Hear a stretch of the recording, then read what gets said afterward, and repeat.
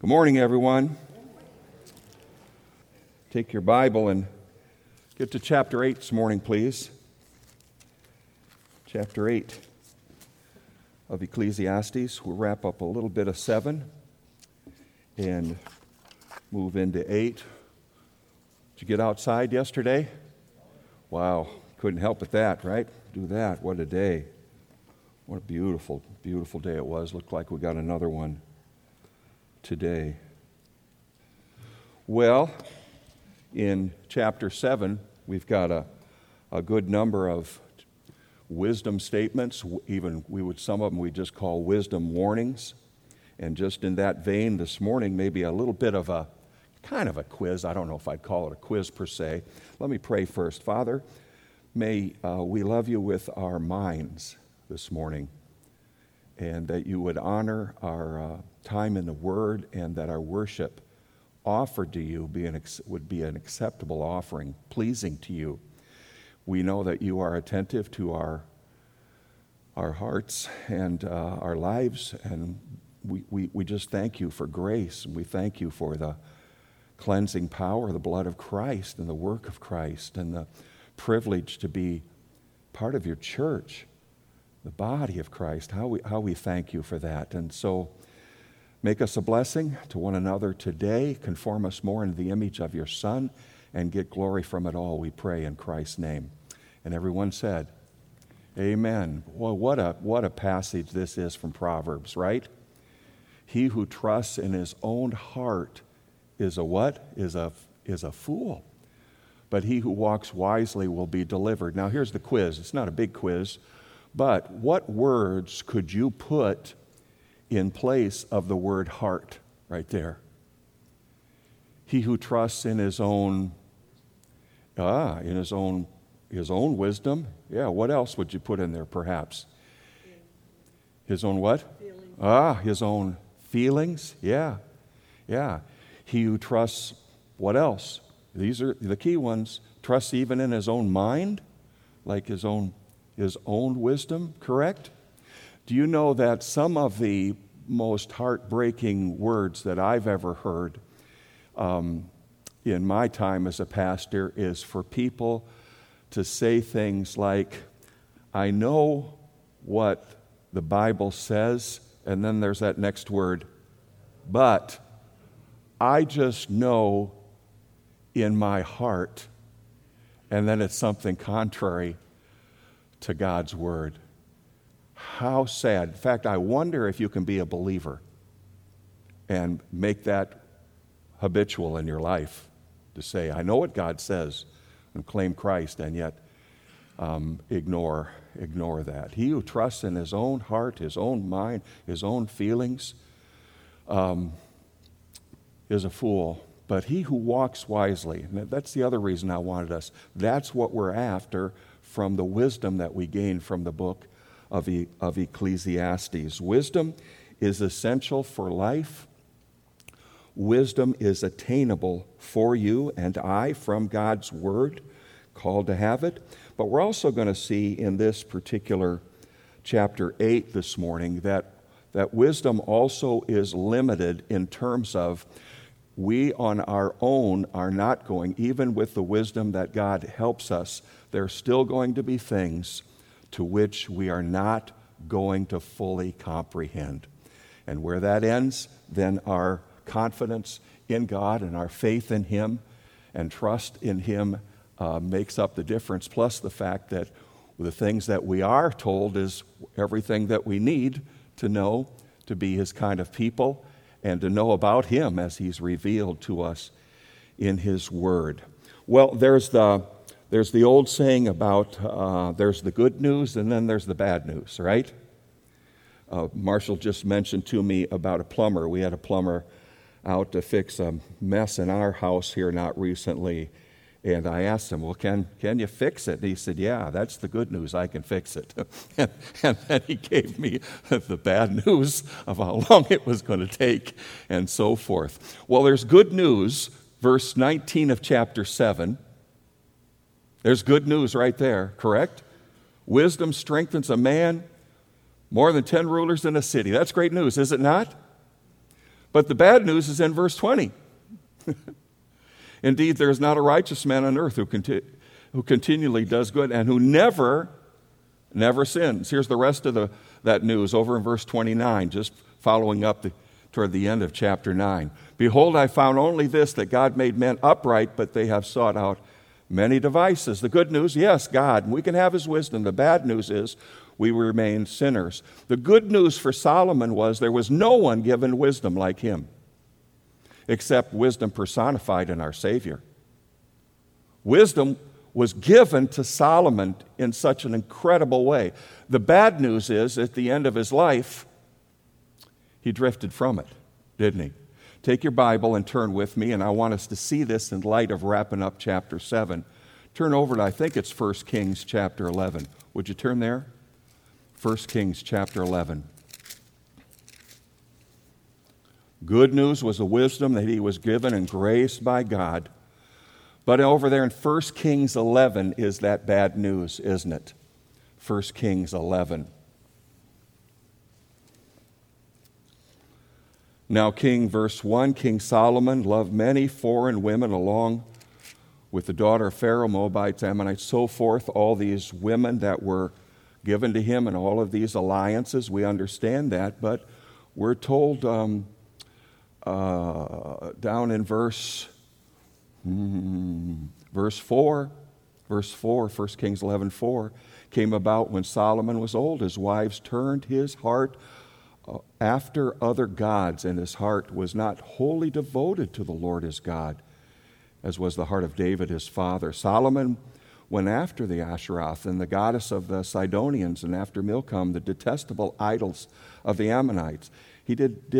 Solomon did what was evil in the sight of the Lord, and did not follow the Lord fully as David his father had done. Down in verse 8, thus also he did for all his foreign wives who burned incense and sacrificed to their gods. Verse 9, now the Lord was angry with Solomon because his heart was turned away from the Lord. How sad it was. And we see some of that reality because in the book of Ecclesiastes, different times he's saying, I discovered this.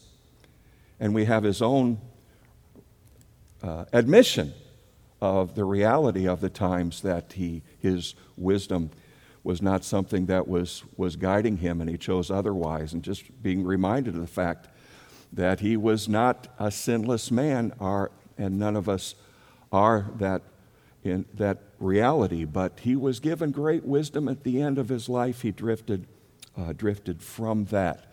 Now, verse 26 and 27 to wrap up chapter 7. I just want you to notice at the beginning of those two verses, notice he says, and I discovered.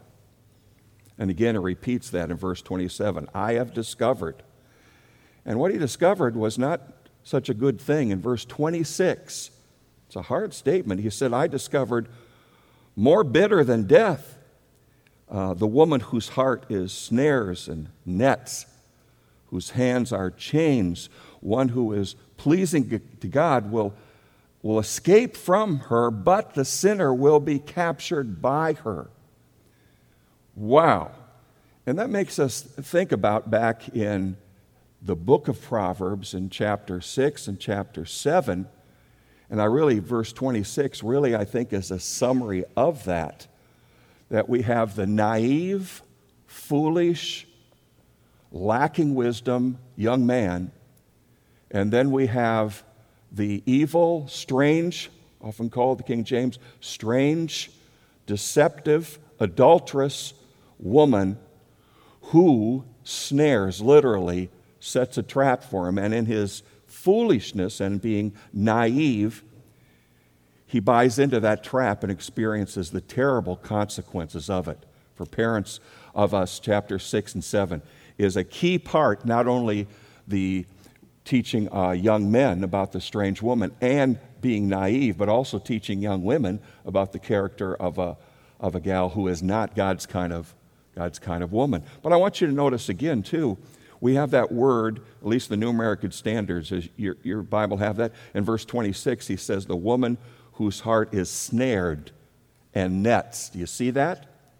Well, look with me over in Proverbs chapter I think it's the end of chapter 6. It's interesting that he uses that word again over there. Yes, in chapter 7 of Proverbs, chapter 7, and he who trusts in his own feelings, somebody said, is a fool. Back to this verse. It's good to come back to this verse, isn't it? Own feelings, because certainly the naive, foolish young man is led by his feelings that gives in to the strange woman here. Verse 21, chapter 7 of Proverbs. With her many persuasions she enticed him. With her flattering lips she seduces him. Suddenly he follows her as an ox goes to the slaughter. Is that not descriptive? Or as one in fetters to the discipline of a fool, until an arrow pierces through his liver and a bird hastens to the snare. Here's the word again. He's caught. He's caught. And the tragic results of it. So he does not know that it will cost him his life. Now I want to go there because I think that's what happened progressively with Solomon. And he makes that statement in verse 26, back in Ecclesiastes chapter 7. And I believe that also motivates the next statements that he makes here, to his own shame. But the Bible has a way of cutting life as it really is, telling us what life is really like. And to his shame, he's doing that here. And it's by inspiration of the Word. Because look at verse 27 now, back in Ecclesiastes 7. Back in verse 7 of Ecclesiastes 7. Behold, I've discovered this, says the preacher. One thing to another, to find an explanation, which I am still seeking, but have not found. I have found one man among 1,000, but I have not found a woman among all these. Behold, I found only that God has made men upright, but they have sought out many devices. So, what is he saying? It is a unique thing for you to be God's kind of woman and men to be God's kind of man. Now, is that possible? Yes, it certainly is. And the Bible tells us in the Proverbs, there's also the woman who fears the Lord, and she shall be praised. Amen? At the end of verse 31. The Bible also speaks in Psalm 128, verse 4, about for thus shall the man, didn't catch my word thus here, be blessed who fears the Lord.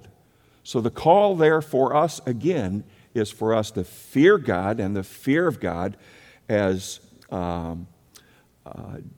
Bridges so well says, the fear of God leads to a devotion to God, which becomes evident in a life of pleasing God and choosing Him, to choose to please Him likewise. So I think the challenge here, based upon those verses, is to, all right, then gain the wisdom from God's Word, fear the Lord, choose what's right, and avoid being the naive man and avoid being the deceitful kind of woman. And I know that's the prayer of your heart. Now, chapter 8. Chapter 8, verse 1.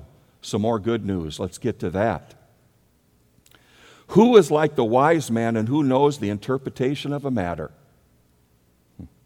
A man's wisdom illuminates him and causes his stern face to beam.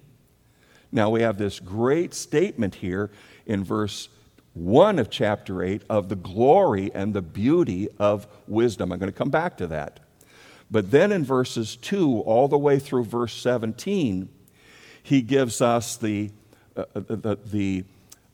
limitations of wisdom based upon the providence of God in a fallen world.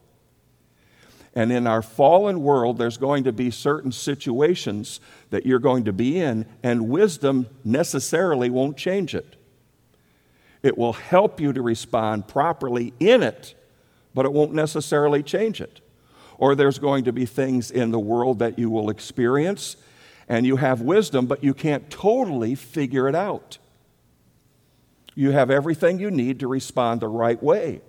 But there's going to be things that come under the authority, under the reality of the providence and sovereignty of God, that He's in control of, and that you're not necessarily going to like. We've been there already. But you're to respond in wisdom and choose to please the God of heaven. Now, what we have in verses 2 through verse 9 is a situation of an evil king and being under authority. Has anybody here ever been under authority that you necessarily didn't like? With a boss? Or maybe authority with reference to government? Or maybe authority in your own family and you didn't necessarily respond the right way? And yet God in His providence has put you in that place. And then in verses 10 and following, we've got this issue of what, and he's brought this up before, what seems to be apparent injustices in this world. We have the Psalm 73 idea. Why does it appear that the wicked seem to prosper? And the righteous oftentimes don't prosper or even die young. What's going on here? And then at the end of verse 16 and 17, he says, no matter how much you try to figure this all out on your own, you're not going to understand it all because you're not God. And your response is then to come under His sovereignty, come under His providence, realizing He's got you where He wants you, and to respond the right way to that, and to trust Him that you'll be able to understand it one day in glory. Now, there's a lot to say about the introduction to that, but that's what's going on in the rest of this chapter. But let's come back to verse 1. Who is the wise man and who knows the interpretation or understanding of a matter? It's a beautiful word there, that word for interpretation or understanding. It's used one other place, and it's actually in what is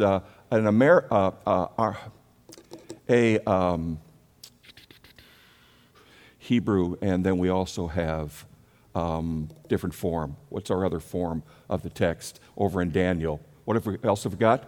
Aramaic. It's an Aramaic form in the book of Daniel. And it's found in the chapter where there's a king having a big party, Belshazzar, and he pulls out these holy instruments that were taken into captivity from the temple, and they're drinking out of those holy vessels and so forth, and all of a sudden, what's on the wall? There's writing on the wall, right? And nobody can figure it out, correct? And they say, oh, we remember there's this guy named Daniel. And Daniel comes in and he interprets it, and it's not good news for the king. But the point is, that's the word that Ecclesiastes is using right here. And what he's saying is that the beauty of wisdom is that you're going to understand certain things in life that other people who do not know God and have not wisdom will not be able to understand. And it's going to be a test. Well, look at the second part of the verse. A man's wisdom illuminates. Another beautiful word. It just brightens up your countenance, illuminates him, and causes his stern face to beam or to brighten. In fact, that word conveys the idea of like of the shining of the sun in a morning dawn. One writer says it this way: the idea of the word is to brighten with confidence. And that's what wisdom gives us. It gives us the ability to assess things accurately and then act accordingly and know it and respond to it. I was thinking about the fact when the last year or so when Deborah and I had the preteen and the teen class, and we were in studying Proverbs and wisdom, and from time to time I'd give them a quiz. And I'd ask the question, and they didn't, their minds, you could see smoke coming out of their ears, and all of a sudden somebody would go, I got it. And their countenance would just change with the fact, well, please let me answer. They get brightened. Well, that's the idea of the word here. That's what wisdom gives you. You can be in a situation, people having conversations, they're saying, boy, I just don't understand what's going on here. And you, based upon God's word and the wisdom that you are gaining from the word, you can see into it. You can understand what's really going on. You have discernment to understand. We live in a fallen world and certain things are going on and the way people respond. So what a blessing it is to be able to have God's wisdom and be able to interpret what's going on in certain things, your own life and other people's lives, and even be brightened with the reality of your countenance that you know. Oh, and I was thinking about this likewise, and I noticed that there in some of our Bibles, they have a cross-reference over to the book of Numbers, I believe it is, over into Numbers chapter 6. You don't need to turn there because I believe that I've got it on the overhead. And I grew up in a church. Didn't need the Bible, didn't take one very much. But at the end of a service, oftentimes, he would say, "Now, may the Lord bless you and keep you. May he cause his face to shine upon you." That's the same idea of this word. In fact, I think I have it right here, don't I? Yeah, there it is. The Lord bless you and keep you. The Lord make his face to shine upon you and be gracious to you. And Lord, lift up his countenance on you and give you peace. And I frankly, growing up, I had no idea that was even in the Bible, but there is the same idea. But here it's the idea of the Lord make his face to shine upon you and be gracious to you. Aaron's praying, the priest Aaron, for the people right there in that particular situation. Well, then in verse 2 through verse 9, we have wisdom and the challenge living under the authority of an evil king. You catch that in the context, but let me read the verses and you can see it on your own, okay? I say, keep the commandment of the king because of the oath before God. Do not be in a hurry to leave him. Do not join in an evil matter, for he will do whatever he pleases. No, it's talking about a king here. Since the word of the king is authoritative, who will say to him, "What are you doing?" He who keeps a royal commandment experiences no trouble, for a wise heart knows the proper time and procedure. For there is a proper time and procedure for every delight, though a man's trouble is heavy upon him. If no one knows what will happen, who can tell him when it will happen? No man has authority to restrain the wind with the wind, or authority over the day of death. And there is no discharge in the time of war, and evil will not deliver those who practice it. All this I have seen and applied to my mind to every deed that has been done under the sun, wherein a man has exercised authority over another man to his hurt. So you get the idea. We've got this king, we've got this authority going on, and something is happening here that doesn't seem right. And what he's saying in verse 2 is, wait a minute, you've made a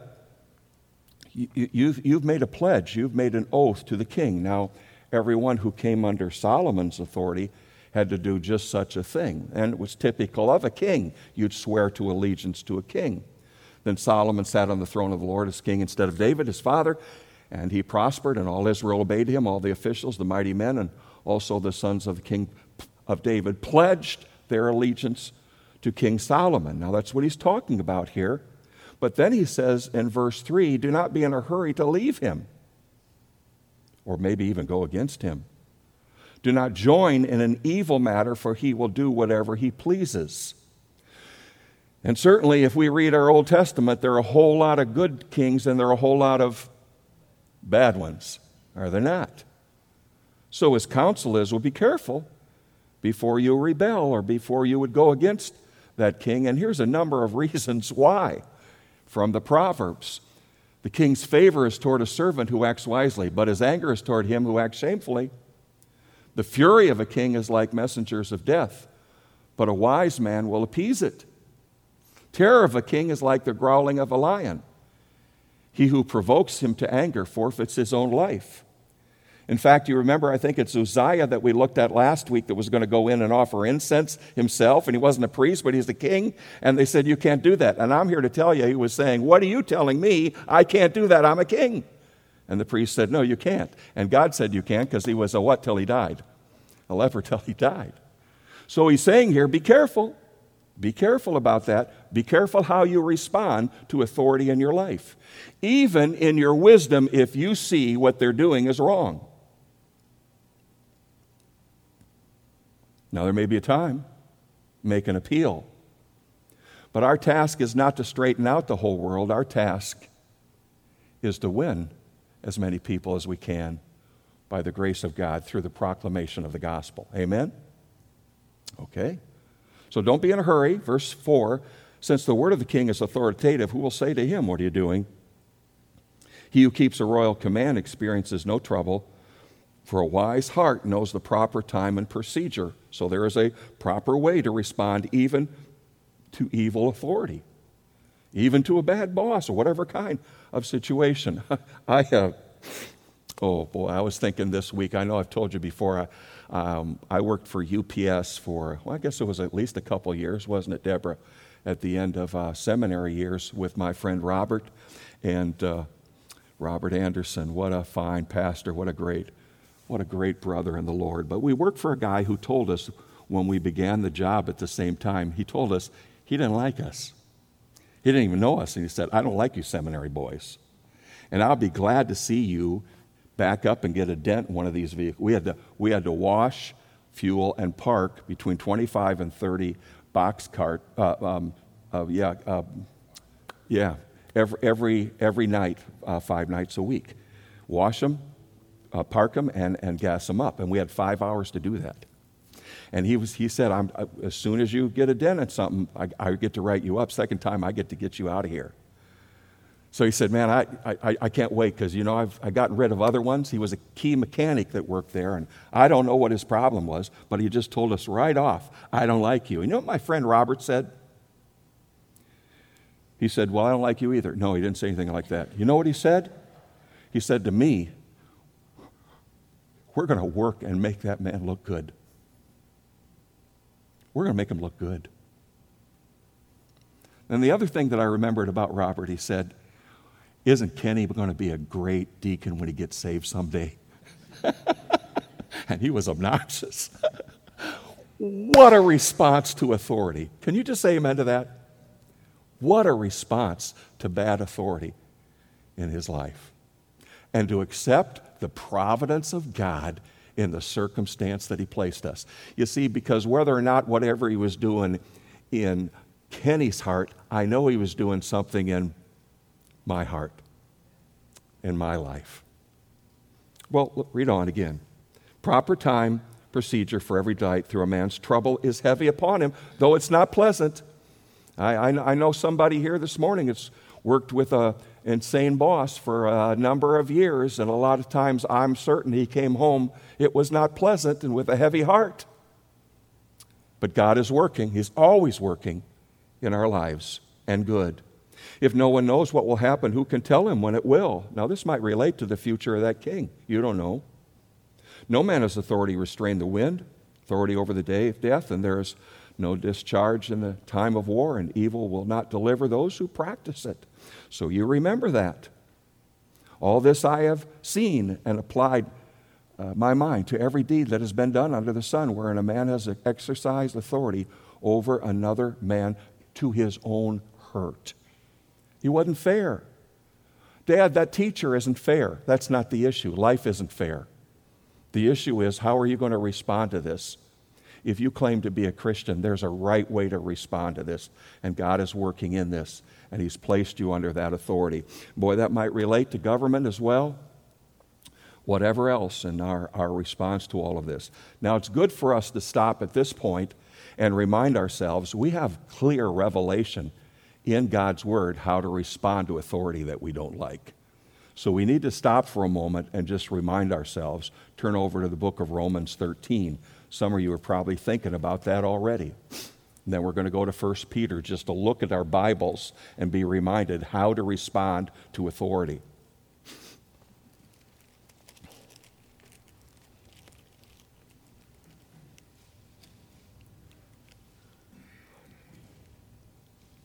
You might be saying this morning, I don't have a problem with authority, I just love having it. When our kids were little, we'd go for a walk. When they were little, remember that? There we go for a walk. First question they'd ask is, who's in charge while you're gone? Can I be in authority? Chapter 13, Romans.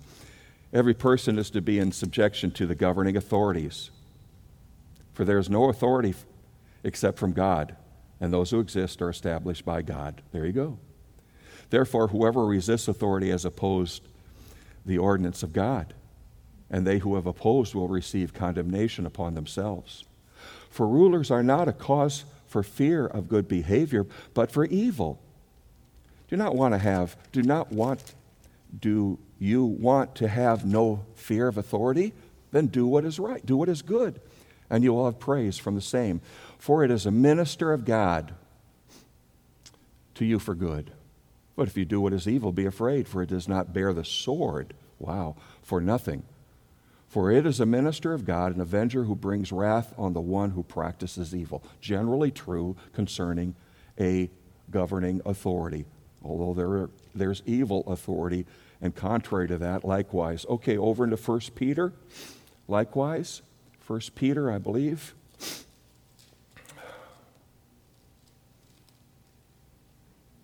Yeah, 1 Peter chapter 2. And when we go to Peter, immediately we're reminded of what it was like in Peter's day, later on in Rome and Nero, and persecution for the faith. 1 Peter chapter 2, verse 11 and following. Beloved, I urge you, as aliens and strangers, to abstain from fleshly lusts, which wage war against the soul. Keep your behavior excellent among the Gentiles, the lost, so that in the thing in which they slander you as evildoers, they may, because of your good deeds as they observe them, glorify God in the day of visitation. Okay, submit yourselves for the Lord's sake to every human institution, whether to a king as the one in authority, or to governors as sent by him, for the punishment of evildoers and the praise of those who do right. For such is the will of God. What?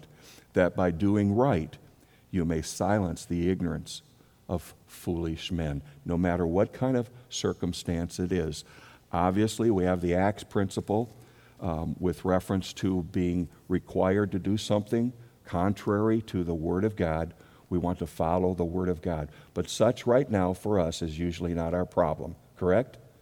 It's usually a matter of our heart and our attitude. Okay, so the challenge of living under the authority of an evil king. You may have wisdom as to what's going on, but it will not necessarily, it's limited in this sense, it will not necessarily change your circumstances. But God is working at changing our lives and changing our hearts and seeing us be a testimony to others. Okay, then in verse 10 and through about verse 15, it changes a little bit down toward 14 and 15, but we have what we've seen before, and that is what you appear in the world when you see evil and you don't see immediate retribution for that evil. And then you can see the opposite of that. Well, turn back to chapter 3, because this is what we're going to read again over in chapter 3.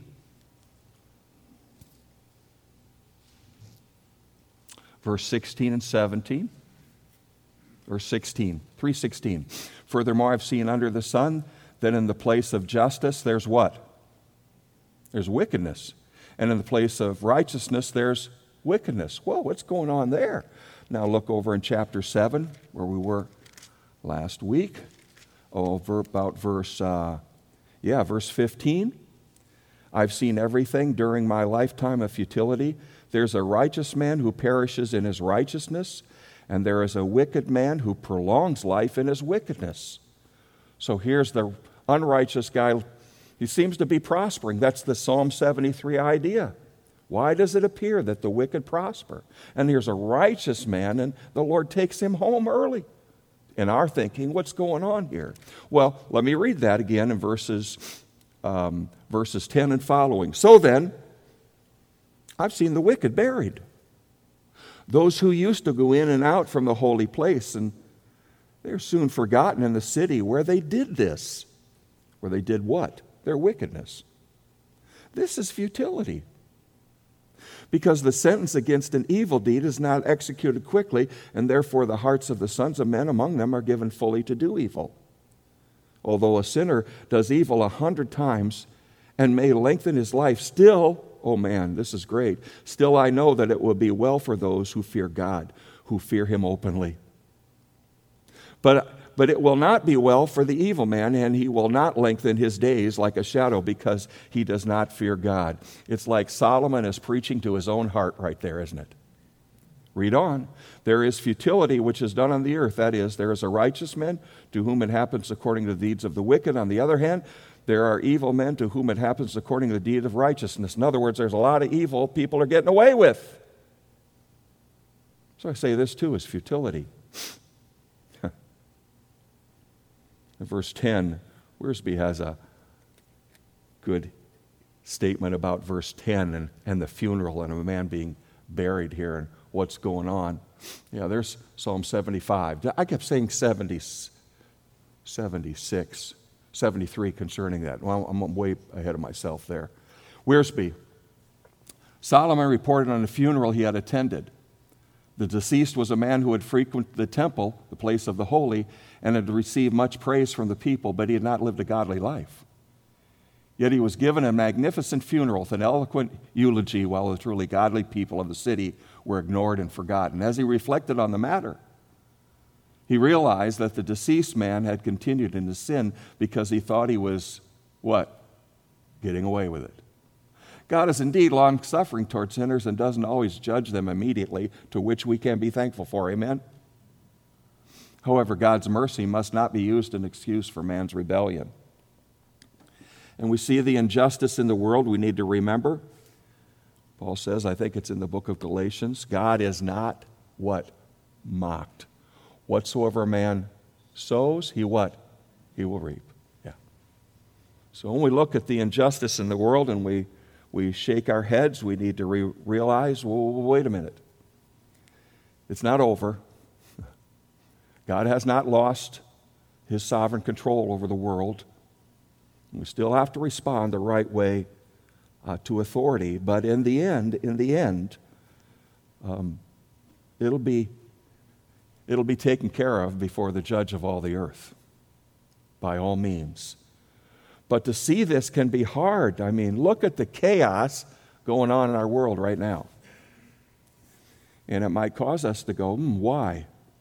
But see, if you have wisdom, you know why. We live in a fallen world. The heart is deceitful and desperately wicked, and what? Who can know it? So you know why. It breaks your heart. But you know why.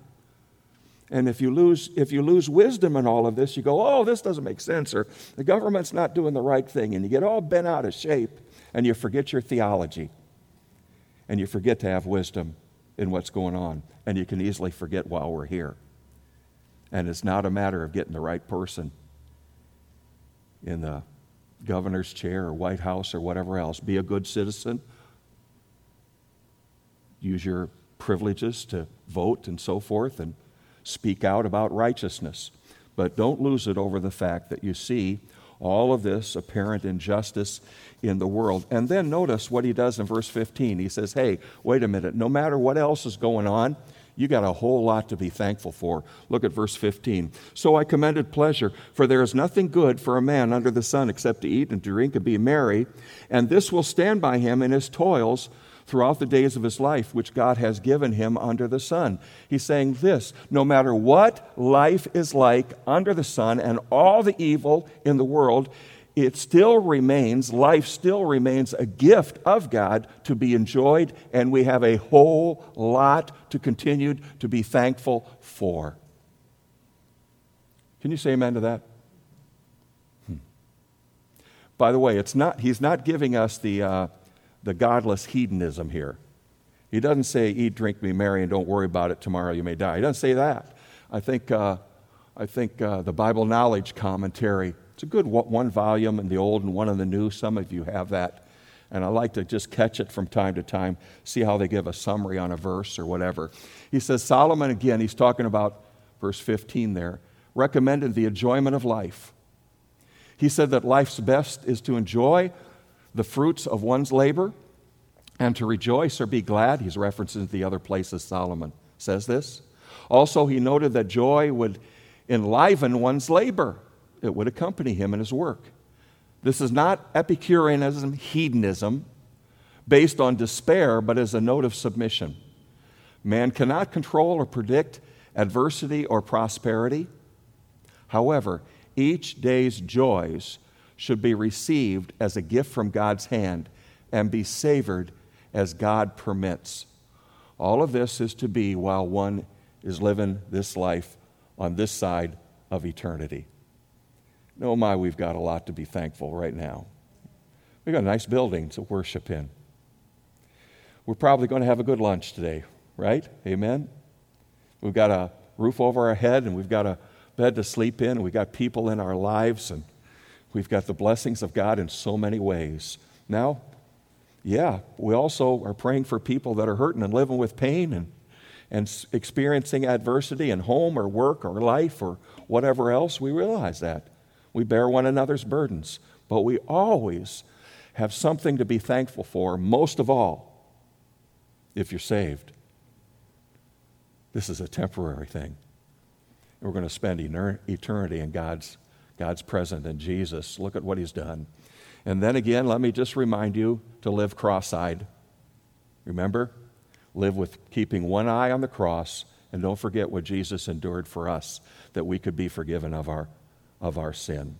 And then I don't know how else to state this one in verses 16 or 17 other than he just says, hey, here's the vanity of wisdom itself. Be sure you're pursuing it, but it's limited. How? Look at verse 16 and 17.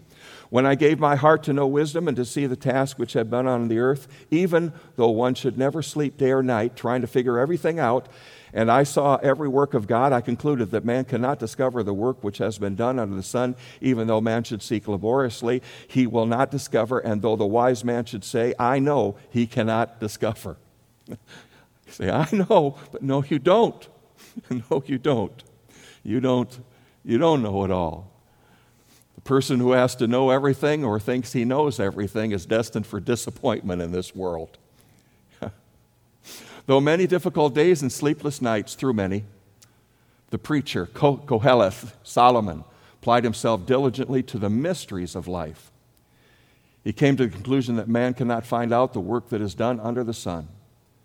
Perhaps we can solve a puzzle here and there, but no man or woman can comprehend the totality of things or explain all that God is doing in all the work going on or things in our lives. He started by the way, chapter 1, verse 13 and following with the same thing. Now, let's close with this. All right, I have 2 minutes left. Our greatest problem is not what we don't know, but living in light of what we do know. Amen? And you know what we do know? We know God through His Word. We know how to be saved and right with Him. We know how to be forgiven of our sins. We have been given everything, 1 Peter 1, pertaining to this life and godliness. So God has told us everything that we need to know, how to handle everything that's going on in our lives to His glory. And so when He says to us, whether we eat or whether we drink, do all to the glory of God. By God's grace, we can do that. And we know what's of first importance with God. Turn over to 1 Corinthians 15, just to remind us why we're here and what matters most to the God of heaven. 1 Corinthians 15, we know what matters most, and that's how you take care of your pastor. You want to say amen there, Pastor? Okay, we know what matters most. That you take your wife out on her anniversary. It was our anniversary yesterday. And because I did take her out, I can say that. That doesn't cover for all the other times I forgot to. Okay? What matters most, people? What's of first importance? 1 Corinthians 15, I made known to you, brethren, the what? 1 Corinthians 15:1, I made known to you, brethren, the what? Everybody say it one more time. The what?